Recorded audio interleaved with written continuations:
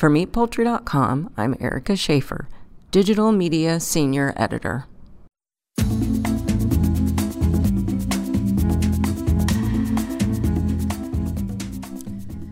wasn't exactly the summer of love for Chick-fil-A and Popeye's Louisiana Kitchen.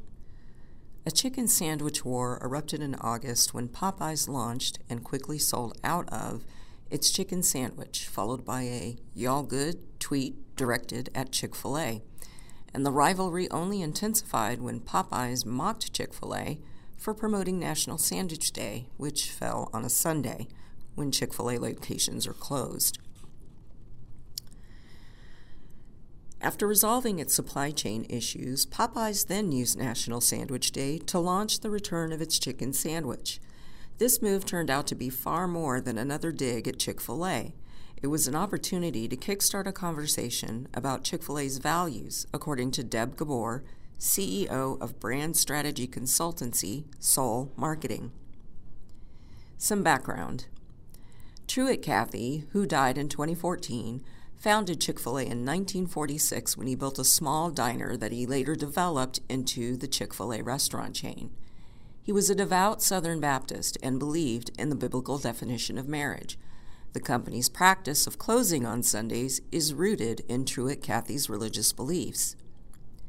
Dan Cathy, Truett Cathy's son and CEO of Chick-fil-A, continues this legacy, but not without some controversy. In a past interview, he expressed his belief in the biblical definition of marriage. He said, quote, "I feel strongly about the need to clarify some things. In recent weeks, we have been accused of being anti-gay. We have no agenda against anyone. At the heart and soul of our company, we are a family business that serves and values all people, regardless of their beliefs or opinions. We seek to treat everyone with honor, dignity, and respect, and believe in the importance of loving your neighbor as yourself. We also believe in the need for civility and dialogue with others who may have different beliefs. While my family and I believe in the biblical definition of marriage, we love and respect anyone who disagrees." End of quote. In this podcast, we spoke with Gabor about the real battle, a battle of brands, and the competing values of the customers who love them. Okay, so let's get stuck in.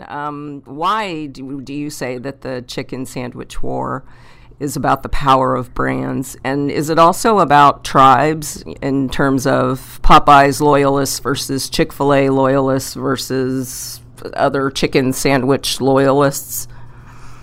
Yeah, so that's kind of a two-part question. And the answers to both of those questions summarizes how I feel about this whole thing. So ultimately, the battle that's being fought in the battlefield of the chicken sandwich wars 1.0 and now 2.0 it is a battle of brands. It's not about chicken. It's not about a sandwich. It really is, like you said, it's about tribes, and it's a little bit about warring tribes, if you will. I, as an expert on branding, not an expert on meat and poultry, but as an expert on branding and business and how consumers behave and what they love and how they show their love with their hearts, minds, and wallets, ultimately what this whole thing came down to was two brands that were looking to be relevant and meaningful to an audience of people, right?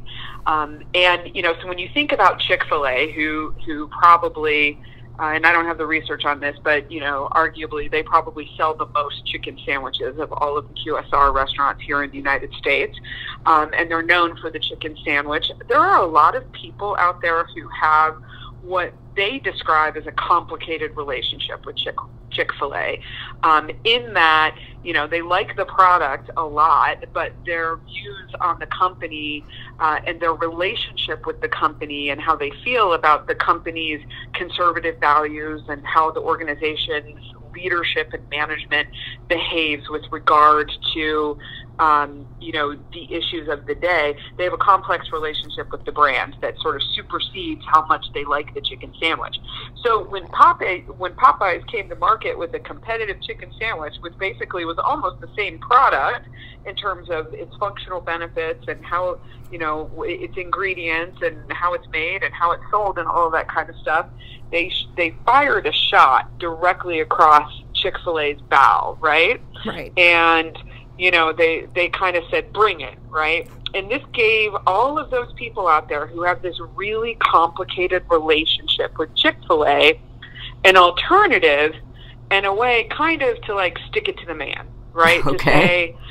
To say, you know what I mean? Just right. to like make a statement about themselves through the use of a particular product. So why is this a thing about branding?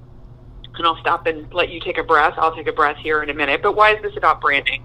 It's because the food that we eat, the cars that we drive, the clothes that we wear, the shoes that we wear, the restaurants that we go to as consumers all say something about us as a human being to not only ourselves but to other people. We are what we eat. And people who were able to take a healthy bite out of a Popeyes chicken sandwich, both in, round one of the battle and subsequently now in round two, for many of them, it gives them an opportunity to show the world, as much as it shows the world that they're aligned with Popeyes and Popeyes brand values, also to show the world that they don't align with the brand values of Chick-fil-A. Does that make sense? Absolutely. And that's so interesting that you would bring up the perception of Chick-fil-A's values. It just seems like Popeyes really didn't have to do anything to generate consumer engagement, or did they? And I mean, what reasons did Popeyes give consumers to buy its chicken sandwich, or did it just have to do with the reasons Chick-fil-A gave consumers to choose Popeyes? I tell people all the time, the clients that I work with, I say, you have a brand whether you like it or not. And, if you are not controlling the narrative, the audience is going to control the narrative for you. So Popeyes wasn't out there overtly giving their audience a reason to buy chicken sandwiches. They were out there giving the audience a chicken sandwich, right? Right. And the brand really took on a life of its own when members of the chicken sandwich buying audience glommed on to this idea, with the lack of a narrative. Popeyes didn't put this out there to go head to head with Chick-fil-A on the basis of values, but in the absence of a narrative, the audience creates a narrative on their own. And that's exactly what happened here, right? Right. I think, Popeyes never intended to stir up a political debate or a debate about values and beliefs, but this particular event did stir up that kind of debate. And for a couple of weeks in August, and now for about the last week again, Popeyes is a top-of-mind brand that lots and lots of people are talking about and thinking about and patronizing and using that maybe they didn't before, right?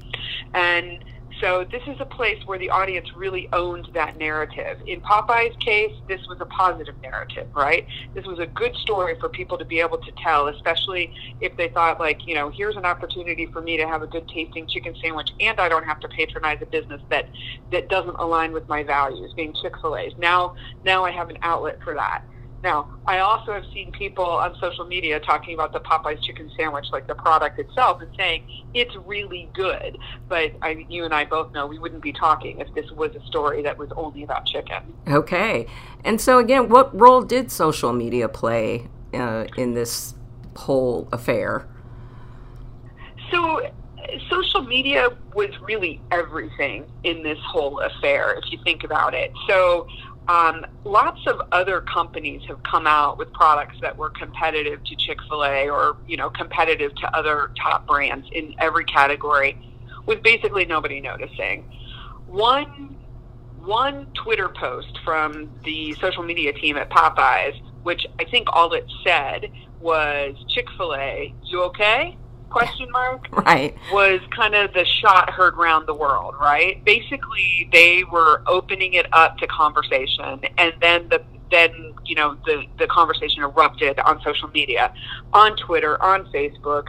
I mean, even at my own office, where I have never seen a single coworker eat a Popeyes product. I don't even know where the closest Popeyes is here.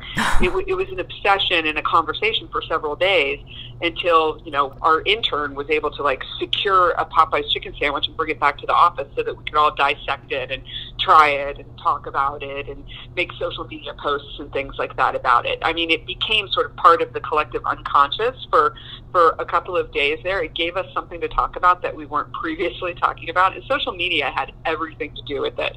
We had bragging rights. I know that we had an Instagram post, like a company-sponsored Instagram post, featuring our intern and her coup in acquiring a Popeyes chicken sandwich. That was it gave us bragging rights, and it gave us something to advertise to the world, and a way for us to make a statement through the brands that we use as an organization of what we stand for. And so I think without the existence of social media, this probably would have been a non-issue, and you and I wouldn't be talking about this. So the entire conversation, it started on social media, started on Twitter, moved to Instagram, took off on Facebook, probably all over Snapchat and TikTok, etc.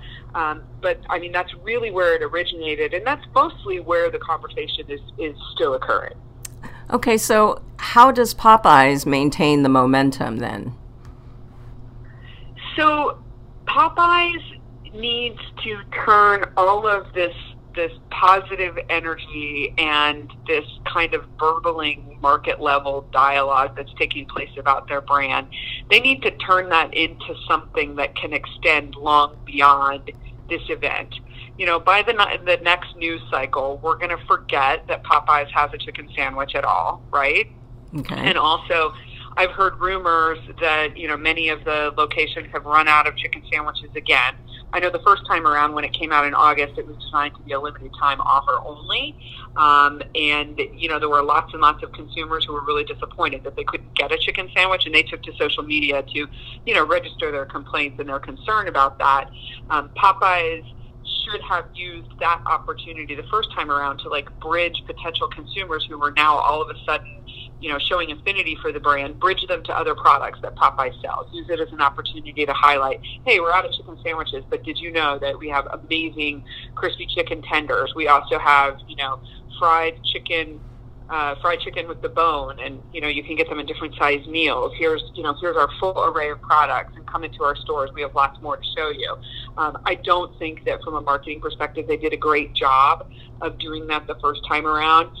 Here we are. It's supposed to be a permanent offering on Popeye's menu, and again, they've failed to forecast the appropriate amount, and that is leading to some consumer dissent, which from my perspective as a branding person is potentially a marketing crisis for them. So what they need to do in order to come through this big event, the chicken sandwich wars, come through this big event with their brand intact, and also use this as an opportunity to scale and grow the brand, it's going to require them to be very thoughtful and strategic and smart about how they continue to message and market to their audiences. They're going to have to grow awareness and affinity for the brand into areas beyond just this one product offering, or then they won't have been able to take full advantage of this opportunity in front of them.